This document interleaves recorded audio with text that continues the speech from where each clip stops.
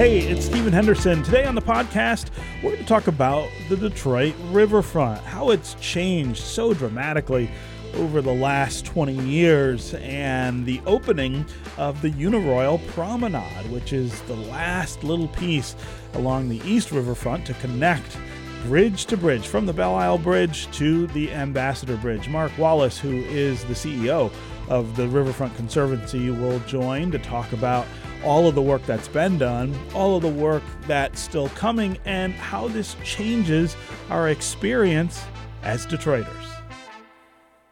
Mark, always great to see you. Welcome back to Detroit Today. Thanks so much. It's great to be here. So I want to start with what we saw last month, this opening of the Uniroyal Promenade. It's not an exaggeration for me to say this is something I really didn't think ever would happen or would be possible. But talk about this moment when we're now literally bridge to bridge, one of the largest public access spaces along a riverfront anywhere.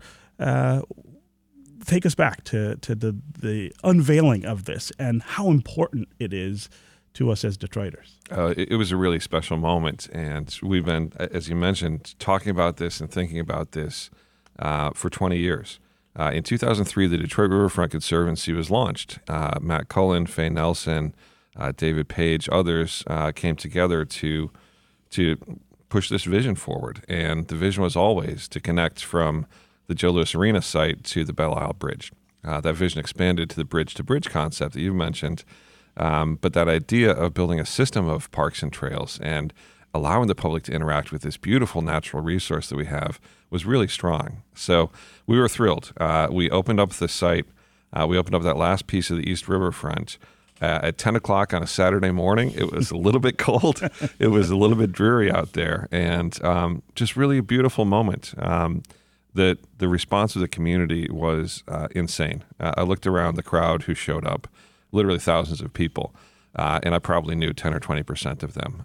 These were Detroiters who were begging us for generations to provide access, to provide that system, to make it easy to go from the boulevard downtown, to make it easy to go from the riverfront neighborhoods in Lafayette Park up to the Belle Isle Bridge. And we made good on that promise that we made 20 years ago. But as you mentioned, it was a very simple concept and a very difficult project to execute. Yeah. When I go back to the 1970s, when I was growing up here in Detroit, as I said in the open, the Uniroyal plant was still there. Yeah. And we were talking even before the show about how much of an impression it made on me. I think it's hard for people who maybe weren't born even at that point to really understand what that was, how dirty it was, the manufacturing that happened there, and how hard it was to clean it up enough to make it into a park. But this has been an epic struggle for many years here. It really has. And the city of Detroit, Ray Scott, the Detroit Economic Growth Corporation, George Jackson, many people have worked on this. And some of the organizations that were involved in the industrial uses, DTE did a phenomenal job of cleaning up their section of the old site.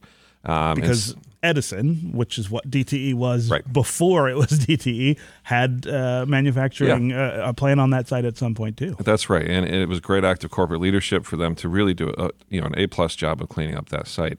The rest of it was still contaminated, and frankly, a lot of the primary responsible parties, left. They abandoned that. They said, it was somebody else. It wasn't me. So we're still left with a very polluted site. But to your point, I was doing a little bit of news before the opening, and one of the reporters came out there, and I said, well, this was historically one of the most contaminated sites in the country. And she said, well, what do you mean contaminated? Even in her memory as a new reporter to town, that's part of the story had not stuck. So that transformation of the narrative and the transformation of the function, both of those things are happening at the same time. These projects are changing the way we think about ourselves as a community, but they're also changing the patterns of behavior. And it's exciting to be able to do both of those at the same time. Yeah. I'm talking with Mark Wallace. He is the president and CEO of the Detroit Riverfront Conservancy. We're talking about the opening last month of the Uniroyal Promenade, a very short section of the riverfront, but a key to the bridge-to-bridge concept, something that we've been talking about for a while. This was really the last piece to kind of come online for us to be able to say we have that riverfront as kind of a publicly accessible riverfront from the Belle Isle Bridge all the way down to the Ambassador Bridge. We're talking about what the riverfront means to us as Detroiters now that we have this unbelievable park along the waterfront here. Anyone who, of course, grew up here in Detroit remembers the riverfront quite differently as a kind of dirty and industrial site. Now people are growing up playing along the riverfront, doing all kinds of things that we wouldn't have imagined a long time ago. We would love to hear from you during the conversation as well. Give us a call and let us know what you make of the Riverwalk. What memories do you have of the space along the Detroit River?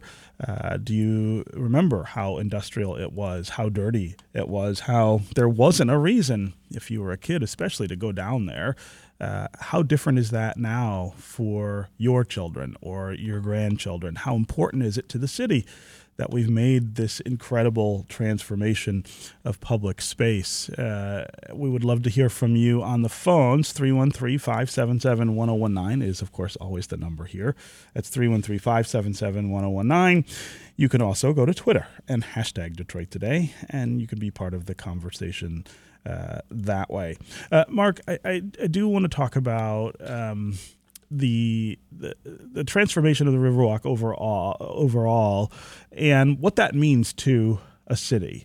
I think one of the things that's always true about us here in Detroit is that often we don't imagine what's possible, and by that I mean in most cities. When you think about a riverfront, you think of opportunity. You think, well, that's going to be a great park or a great other kind of public space. Of course, because of the way the city grew up, industry had so much influence and so much need to be along the riverfront, it happened differently. But I want to talk about what it means to realize the power of that asset and to work over a long period of time to leverage it the way we have. What does that change about our city? What does it change about us? This is such a great question, and I could talk about this for about 10 hours. So I'll try to rein in my enthusiasm. But as you mentioned, the idea is so simple. Yeah, any child who wandered into Detroit from any other part of the world would look at it and say, "That's a pretty river. Why can't I play next to the pretty river?" Right? The idea was ludicrously simple. And going back historically, Hazen Pingree talked about a series of connected riverfront parks. Coleman Young came in and was responsible for Joe Louis Arena, Shane Park Amphitheater, now Aretha Franklin, Mount Elliott Park, and Gabriel Richard Park. But those were really small interventions. And as you mentioned, there was so much industry that the connection never happened. Fast forward, you had Dennis Archer, you had the casino concept down by the riverfront. And it was interesting at the opening, the grand opening. Yeah, Mayor Duggan described this as a dream come true, and I think it really is. I think the transformation of something that's that big of a vision really reminds us of how important it is for us to work together, how important it is for different sectors to come together. In this case, the nonprofit, the corporate sector, and also the governmental sector. The city of Detroit was a huge leader on this project. And the fact that we deserve good things and we can do a lot more when we work together instead of when we're focused on these little provincial interests. Yeah. The riverfront is a system. There's no two ways about it. The DeQuinder Cut is part of that system. The Joe Louis Greenway is part of that system. The Dennis Archer Greenway, the Southwest Greenway. We're making it easy for people to move around. And fundamentally, we're making it easy for people to spend time together. And I think those two things are key. We need to think about our city as a system, not as a series of individual projects, because if we only think, here's the Hudson site or here's a 6-unit apartment building in West Village, that never transforms a city into a cohesive unit where the quality of life improves. But when we think on a system level, we actually have the opportunity to really change the way people interact. And fundamentally, Detroit is very, very big. So we need these places like Eastern Market, like Campus Martius, and frankly, like the Detroit Riverfront, I think was the first that really brought people together, and in that sort of dense urban experience where you're hearing other languages, you're seeing other apparel, you're watching people interact in different ways. And that's really stimulating. That's why we live in cities. So I think the fundamental thing that we've done is demonstrate how important it is to collaborate, and also how important it is for people to spend time together.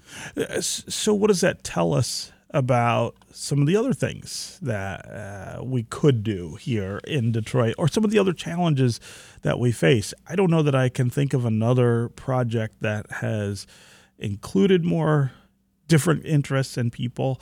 I can't think of a project that has leveraged more of our strengths and assets than the Riverwalk, but I can think of a lot of things that could use that kind of energy. Right. Well, it is interesting to see, and the number of people who have served on our board is just remarkable, and our leadership from Matt Cullen and Faye Nelson and others is remarkable. If you look at projects that Matt and Faye have worked on besides the Riverwalk, you have the Q Line, you have all the initiatives that Kellogg has led under Faye's leadership. There are a lot of things where they're trying to bring people together in different ways. You see even things like the regional approach to Huntington Place and Cobo Hall.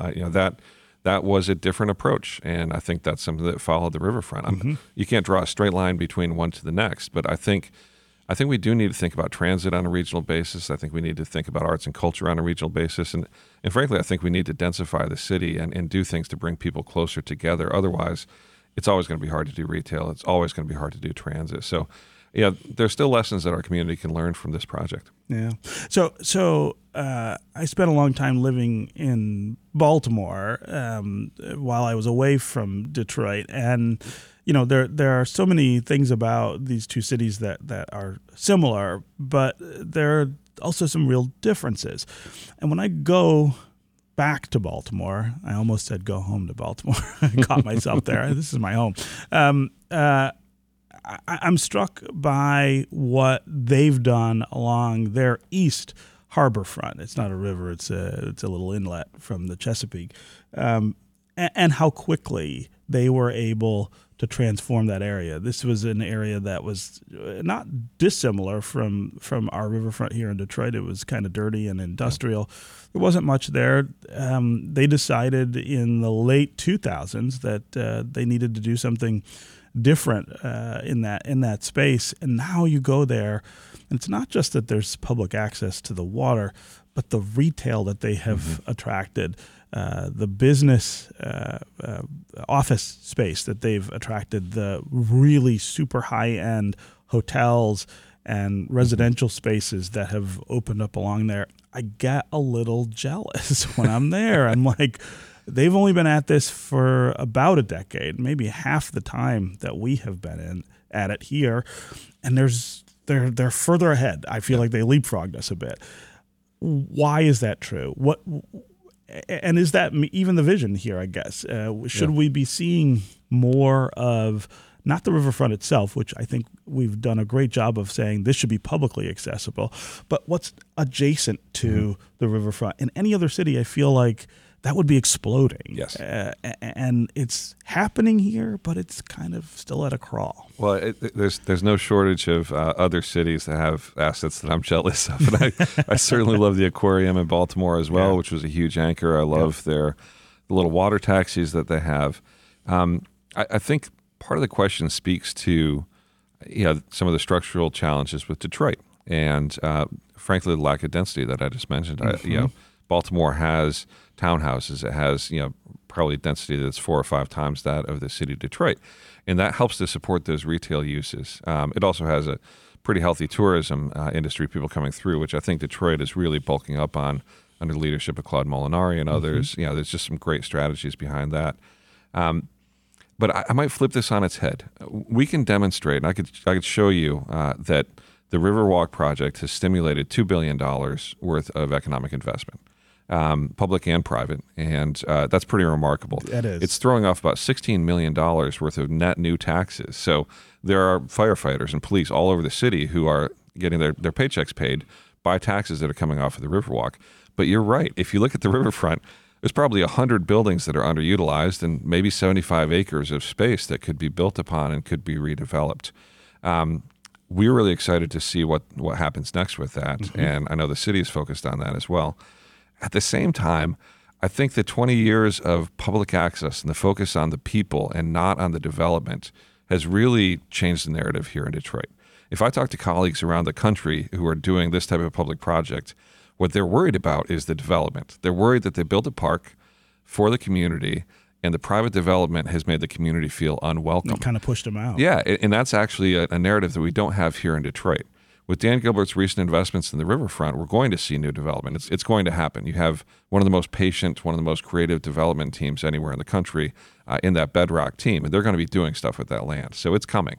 But the fact that we've had 15 years where it's literally just families, just grandparents, just kids, I think has locked this in as a community asset. And I think the community will have this ferocious dedication and this ferocious love that's going to keep this a place that is used by the community, even as we see new development coming. We'll be right back with more Detroit Today.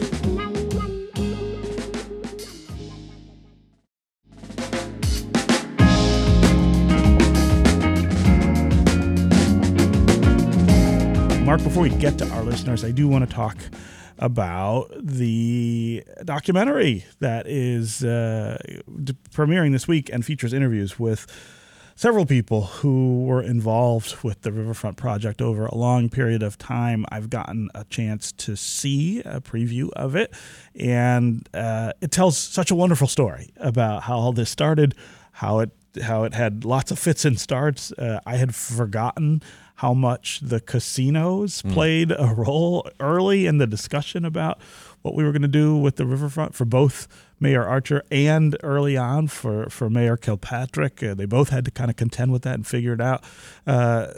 It's such a great story, and it's a wonderful way to preserve it, I guess, in this film. We're really excited about it. The premiere takes place at the Detroit Film Theater tomorrow on Wednesday.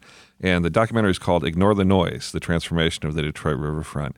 And it really focuses on those moments that led up to the founding of the Detroit Riverfront Conservancy and those early partners, Kresge Foundation, how they got their head around doing a $50 million investment, how they chose the riverfront for that investment, the sort of milestones they put that pushed us on a path to success and stability. What General Motors did with the Renaissance Center to open it up and make it more available to the public. The fact that General Motors made a huge bet on this tiny nonprofit. And then, to your point, what the city of Detroit did on land assembly, initially thinking that land would go to the casinos, and ultimately that property has gone, a lot of it has gone to building the riverfront and relocating the factories. So it's really exciting. You and I, you may not remember this, but we got together for coffee. I do. Over at Anthology Coffee. This is years ago. And I floated the idea of capturing that story, and you were very excited about it, but you said, I think you need a producer. And we're really excited that we partnered with Detroit Public Television, and Ed Moore over there and his team are great.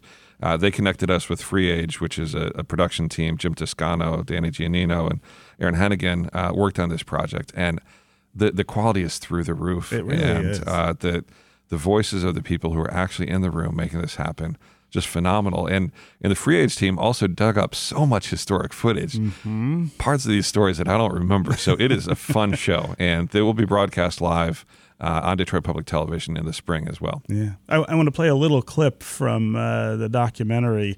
Let's take a listen to a little bit of the story of the riverfront. There are a million ways this project could have gotten killed. It didn't have to happen this way. And it is uncommon for a community to be able to pull something like this off. The riverfront was desolate. It was abandoned. It was in total disrepair.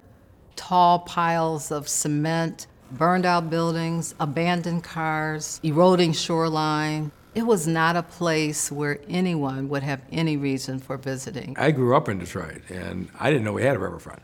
Unless you went to Belle Isle, you never saw it. That was a number of Detroiters, including Faye Nelson and Mike Duggan, who is, of course, the mayor, talking about how the riverfront came together. I love the name of this documentary, Mark, Ignore the Noise, right? Because that's such a common theme here in Detroit, right? Yes. Stay focused. Figure out what matters and work the problem. Too often we get distracted by the noise and don't get things done. This is a great story about ignoring all of that. And there was, again, a lot of noise about whether to do this, how to do it, and whether it would work. But there was tremendous turmoil, politically, tremendous turmoil, economically, as you mentioned, and it required a lot of focus and dedication. And that's why it's such a privilege to have the Detroit Riverfront Conservancy as the steward. This was not the project of one administration. It was not the project of one corporation, and it wasn't the project of one foundation, although we needed those folks to come together. But it's been amazing to see what that concerted push has required, and the fact that we have this nonprofit that continues every day. You have full-time dedicated people can wake up, and this is all we have to focus on. The rest of the city has a lot of issues, but it really requires a lot of attention and a lot of dedication, and that's what the structure of the Detroit Riverfront Conservancy has allowed. Yeah. Again, 313-577-1019 is the number here on the phones. That's 313-577-1019. You can also go to Twitter and hashtag Detroit Today. Let's start today with Mike in Chesterfield. Mike, what's on your mind? Hey there, Stephen. Hope all's well. Yeah, great to hear from you. And hi there, Mark. Yes. So a couple of things I wanted to talk about were the importance of how connecting the riverfront all together now also leads into everything else that branches off from the riverfront, as we've seen with things like the DeQuinder Cut and now the Southwest Connector, and how that's impacting the continuous growth of the greater downtown area, and how things have rapidly changed over the past 2 decades. It starts off small, but as it continues on, it grows and grows and grows and builds off of the investments already made. And then the other thing I wanted to add to it was this past weekend, I actually ran the full distance from Gabriel Richards Park to the Southwest Connector and back, and 10 miles unbroken, and I saw nothing but smiling faces, people taking pictures, dog walkers, runners, bikers, everybody having a blast on there. And I think one of the things that should be highlighted is the riverfront is such a prime location for photography, people taking wedding photos, prom pictures, family photos, everything. Yeah. Mike, really appreciate the call and that idea of how you connect what we've done on the riverfront to other things. I do want to talk about that. But Mark, I just want to know, you were fist pumping. Well, this is exactly the pitch you guys were making, right? That this is how people would feel if we did this. It makes me so happy. And Mike, as a guy who is not capable of running 10 miles, I'm so glad you had that experience. I've biked it, but I have not run it. And you're right. When people come to the riverfront, it changes the way they feel. There is a profound emotional response to that physical body of water, and also to spending time with so many diverse people from diverse backgrounds. And that's the most exciting thing. And as Mike mentioned, this is really a spine of strength upon which we can build. We can build development. You can do things like the Renaissance Center transformation. We will see retail, but you can also make those additional connections that are so important. And the Southwest Greenway has really made the Riverwalk feel a lot closer to Southwest Detroit and Mexican Town than it felt before. Physically, it's no further, but man, walking down Rosa Parks is not a fun experience. Waiting for the trucks to go by on 4th Street, a terrible experience, especially if you're a senior citizen or if you got a kid and you're trying to navigate that and keep everybody safe. So that's really exciting. And then things like the Dennis Archer Greenway, which goes by Red Hook, it goes by Empacho. That's a physical connection to a neighborhood of very affordable housing. People who have lived in Detroit for generations now have a safe and fun and straightforward way to get to the riverfront. Before, that street had been vacated. They had to go around 2 or 3 blocks to get to the riverfront, and now it's easy for them. So we're so excited that the city took the leadership role on that and that we were able to build the Southwest Greenway. Yeah, that connection to the Dennis Archer Greenway, which I've got to get used to saying, because I did grow up for a time in that area, and I remember them building the housing over there, and building the path that is now the Archer Greenway. This is in the 1980s. Yeah. Henry Haygood, who was one of the kind of visionaries and developers here in Detroit, talked about connecting those communities with a path. This is when we didn't have that kind of thinking about certainly the riverfront, but also about lots of other places in the city. It is so interesting to see that now matter, right? This is something we did 40 years ago as kind of a small project for these particular neighborhoods that's now connected to this huge thing along the riverfront. No, that's right. And those systems are so powerful. And as you mentioned, when it was built, those initial pathways through those neighborhoods, they were great to get around the neighborhood, but where were you going? Right. Maybe you're going to Eastern Market, but you get to crash it and it gets messy. Maybe you're going to the riverfront, the flats back in the day. But again, you get into industry so fast. So for those to actually connect these hubs of strength is really exciting. And again, that's a big part of the idea behind the Joe Louis Greenway, which will make it easier to circumvent the neighborhoods of the city and make it easier for people to choose to be a little healthier, to walk a little bit instead of driving, to spend more time on bikes and to spend more time outdoors. Yeah. Mike, really appreciate the call and your sharing your experience. Let's go to Mark in Detroit. Mark, what's on your mind? Hi, good morning. Hey, Mark. Stephen, and good morning, Mark. Morning. I just wanted to get some clarification when we say bridge to bridge. We're not quite there yet. There's a chunk of the, 60 acres or so that is at the western edge of the new Ralph C. Wilson Park that runs along the river actually to the bridge that is owned by, I believe, the Maroon family interests, and there's a concrete facility that operates out of there. So when we say to bridge, are we counting that eventually being part of it? Or bridge to bridge, are we jumping off from MacArthur Bridge, jumping off at Ralph C. Wilson at the May Creek and going up Bagley to Grand Boulevard down to the bridge? Because it would be really nice to have that whole stretch all the way to the bridge along the river. And I just want to congratulate the Conservancy. I'm a contributor to the Conservancy. I use the Riverwalk quite a bit. We do as a family, I should say. That's great. And it would be great to see that last stretch. And I don't know if the city has been talking with the owners of that facility. And that also is going to be a detriment to that park. It really is, with the dust and everything else, and the trucks running in and out of it. Yeah. To the Ralph C. Wilson Park. That whole facility there. Yeah, Mark. Anyway, I don't want to rain on anybody's parade or add more noise. Question. It's a great question. Mark, I really appreciate the call. Mark Wallace, what's the answer to that? There is that little chunk still there, and I know that control of the property has been one of the prime challenges that we've had along this, is making sure we can assemble all of it. No, and that's a big part of the Riverfront Conservancy's mission. And Mark, I appreciate you as a contributor. And a lot of folks don't think about the way this project is funded, but we are a nonprofit organization. So in addition to the philanthropic dollars that come in, the corporate dollars, and the state dollars, certainly it's really important for folks to support us every year. So really appreciate that. Mark is right. There is one last piece of the riverfront to complete our vision of 5.5 miles, and that piece is controlled by the Maroon family in the Ambassador Bridge Company. We've talked about this again for 20 years. This has been a priority of ours. It's no secret to anyone that we want to make that connection, particularly because the city of Detroit just did a phenomenal job of transforming Riverside Park. Ralph Wilson Foundation was involved with that as well. The Tony Hawk Foundation.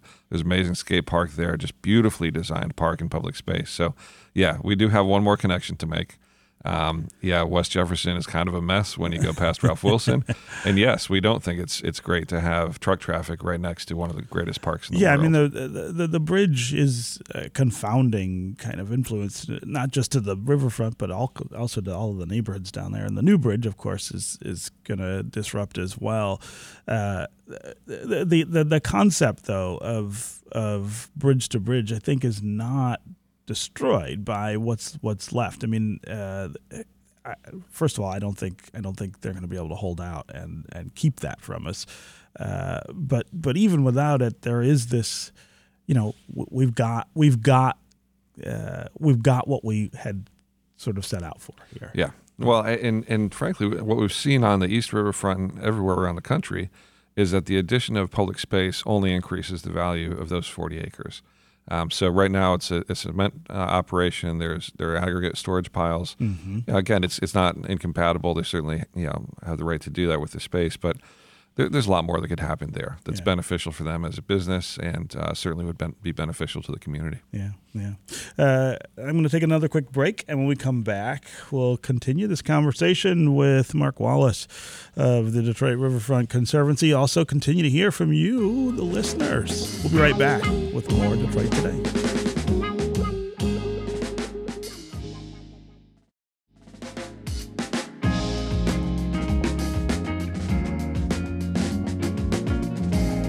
We want to hear from you about what you think about the riverfront, how you feel about this transformation in our city, and what you think it might inspire us to do in other places. Let's go to Rita in Rochester, Michigan. Rita, welcome to the show. Good morning. Good morning. Hi. I just wanted to say, as I told the gentleman before, my father worked at Uniroyal, and he retired from there.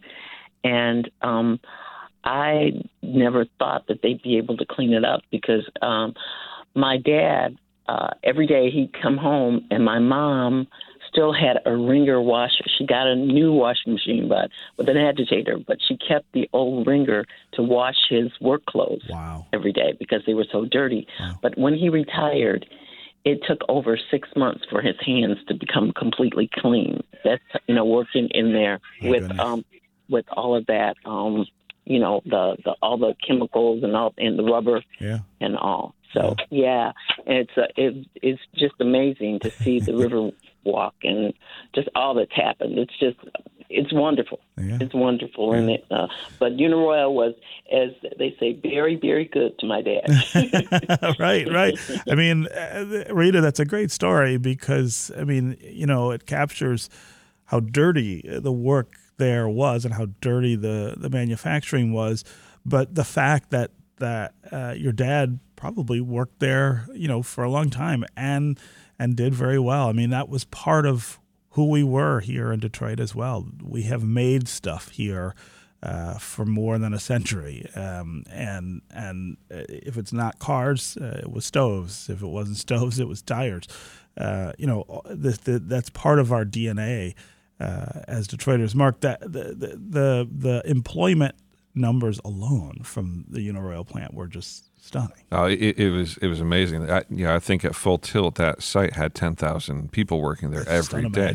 I grew up in Chelsea, Michigan, with 4,000 total residents. So you're talking more than twice the size of my entire hometown, and about the same number of people as work at the RenCen at full tilt as well. So it's remarkable. And as Rita mentioned, that the legacy of that takes a long time to clean up. And that was one of the reasons this project took so long for us is we had to spend about a year and a half with the EPA on a cleanup project, a $3 million cleanup project in the river.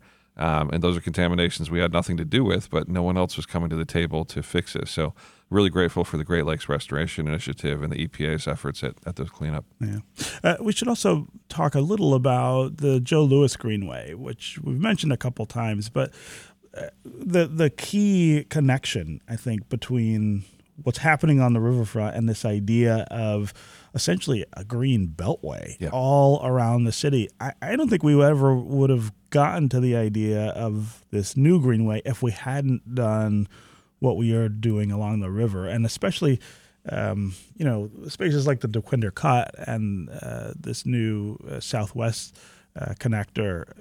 They're kind of the inspiration, I guess, for that. Yeah, these projects are really close friends and affiliates. And Liana Medley, who's running the Joe Louis Greenway Partnership, sits on our board of directors, as does Brad Dick, who's one of the board of directors for the Joe Louis Greenway Partnership.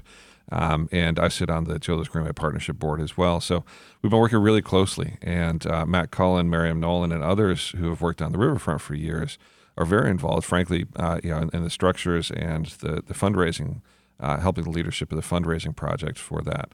And you're right. What people see in the riverfront has inspired other projects around the city, and this is certainly one of them. And we're really excited.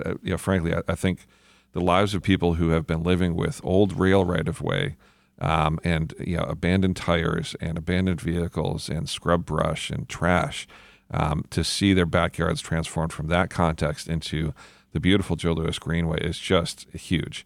And the opening of the Warren Trailhead, which took place on Halloween, the city is really getting after it on the construction side, and some really, really strong people are working on that project. So we're also excited that there's a real focus on programming and sustainability as well.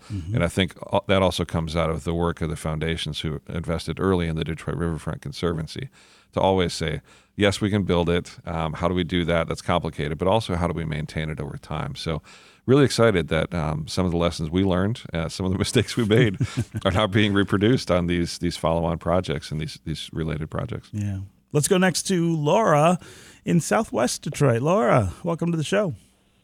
Hi, thank you so much. Laura Chavez, Southwest Detroit Business Association President and CEO. Happy to be on the call with you all. And as a longtime resident of the community, I would have to say that we've always known the value of our riverfront property. And I think that it's amazing to see other people kind of see that value as well.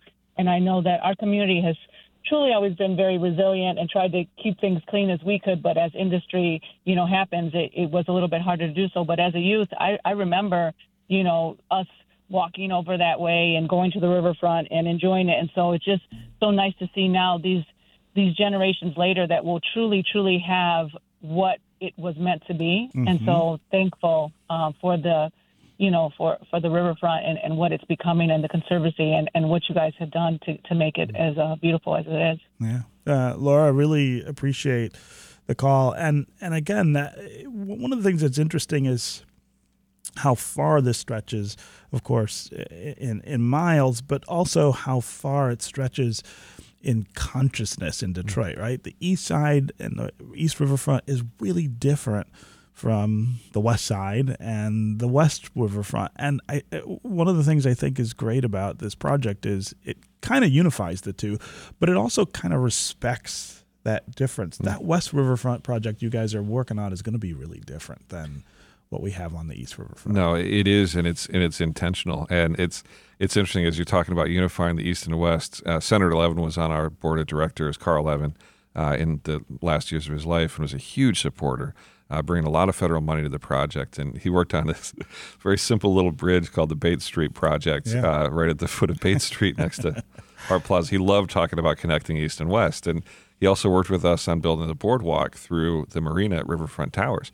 That's a gated community. That was a miracle for us to build that, and that will open up next year. But Southwest is full of so many great families. And talk about a resilient community with a strong sense of culture. It's just an amazing, amazing place. People have held on for generations. People working hard every day to take care of their families. And even if you look at Corktown neighborhood, which looks like it's doing well, there's a lot of retail, a lot of activity. There's still a lot of poverty in Corktown. There are a lot of senior citizens in Corktown, and there are a ton of families in Corktown. So we're so excited that Ralph C. Wilson Jr. Centennial Park is going to bring one of the greatest public experiences, one of the greatest public spaces in the country to this community that has been holding on, staying connected to each other, and really supporting each other for generations. Yeah.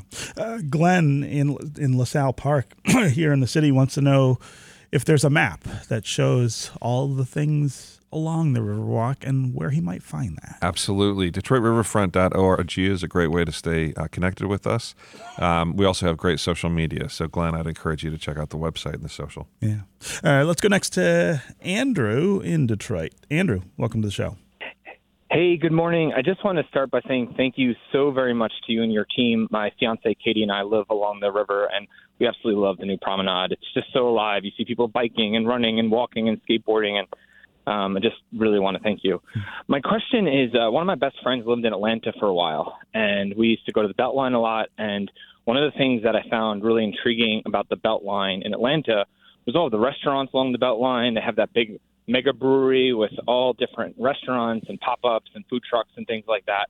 And I was just wondering if there's any vision to bring something like that to the riverfront, whether it's a Time Out Detroit, I know we have that little area on Atwater that has a couple restaurants and breweries, but I would just really, really love if there was this kind of destination restaurant place where we can kind of go, have a drink, have something to eat, and enjoy ourselves on the river. Yeah, great question, Andrew. Yeah, it's great. And the Beltline is one of my favorite projects in the country, too. So I think that's a great precedent. I would expect to see some of that retail, particularly with the leadership of the Bedrock team and the Dan Gilbert's crew. They really seem to understand public space activation. So we're really excited that they become such a big investor in the riverfront. And I can't tell you when or what, but I would certainly expect to see that in the next 5 years. Yeah. Andrew, appreciate the call. Let's go to Lonnie in Detroit. Lonnie, what's on your mind? I like to say my father worked at the Uniroyal plant. He retired from the plant. I went there one day for open house with him. And I went inside and I seen how dirty and how hard he worked. I got up the next day and caught the Hamilton bus, went downtown, and got a job working for the Michigan Chronicle. And I told my father, I never asked him for another thing. I didn't realize he worked that hard. Lonnie, that's a great story. I love, this is one of the reasons I love Detroit, right? All of us have these stories about things we've seen and done that really shape the place and shape our sense of it. And Lonnie, I don't blame you, right? If you saw that kind of work, go become a journalist. It's dirty work, but not in the same way. So really appreciate the call. Let's go next to Robert in Detroit. Robert, I've only got a couple minutes left. Go ahead. Sure. One of my pet peeves, I love everything about the riverfront, but I always like more trees, and it takes so long for them to grow, to have shady areas, the more natural part of what's there. But the idea of it as a destination, I think, could be improved also if we had some especially sustainable cruises of the Great Lakes where people could come in and shop and maybe even a ferry boat from Detroit to Windsor where you could get on your bike and ride dirt trails over there too. Yeah. Robert, those are great ideas, especially the idea of trees. Yeah. We've lost so many trees, of course, in Detroit, and the riverfront was never, at least not in my experience, a place that had a lot of trees. Yeah. I see them planting now. It's going to take, trees don't grow overnight, so it's going to take a while, but that's a big part of the experience too. That's going to change the way that feels. That's right. It's a great point. I pay a lot of attention to shade because the older I get, the more I get sunburned on the top of my head instead of just my nose. But it's a great point. And yeah, the old joke is the best time to plant a tree is yesterday. Yeah. But we're working on it. And Robert's right about the destination and the amenities as well. We'd love to see water taxis. Windsor has an amazing trail network. We'd love to see more connections to that as well. Yeah. Mark, before we have to end, I want to give you a chance to talk about what is next along the riverfront. Is it the opening of Wilson? Is that what we're aiming for here? Yeah, we're really excited about that. And it's easy to look at the pathways and say, oh, we're almost done. But as everyone's mentioned today, there's unlimited potential in this neighborhood. And the next big transformative thing will be the opening of Ralph C. Wilson Jr. Centennial Park. We just passed our 50% completion on the construction. We've taken down about 2/3 of the seawall. We've created a beautiful new habitat for fish and wildlife. We're building an area where water from the river actually comes onto the site. So you have this sort of pond or pool experience on the water. I was actually just in Copenhagen and had a chance to meet the bear and the beaver and the bass that are coming from Copenhagen to Detroit. There you go. And I can guarantee you, as soon as the children of Detroit and the surrounding regions see those creatures, they are going to flock to the riverfront. Really excited about that. And the Ralph C. Wilson Jr. Foundation has been such a tremendous leader, encouraging us to go big, encouraging us to think regionally, and also have specific things that the city of Detroit can be proud of. So we're excited about it. Yeah. Anyone who's listening, I would encourage you to just go down there and walk past it. Scale-wise, I don't think you've seen anything quite like it in Detroit. It is really going to be spectacular. Okay, Mark Wallace, President and CEO of the Riverfront Conservancy. Always great to see you. Thanks for being here with us on Detroit Today. Thank you so much. Detroit Today is produced by Sam Corey and Nick Austin. Our technical director and engineer is Matthew Trevethan. Our assistant producer is Maddie Boyer. Our music is by Sam Bobian and Will sessions and podcast editing is by David Lyons. Our program director is Adam Fox. Detroit Today is a production of WDET in Detroit, and you can support the show by leaving a rating or a comment. Thanks for listening.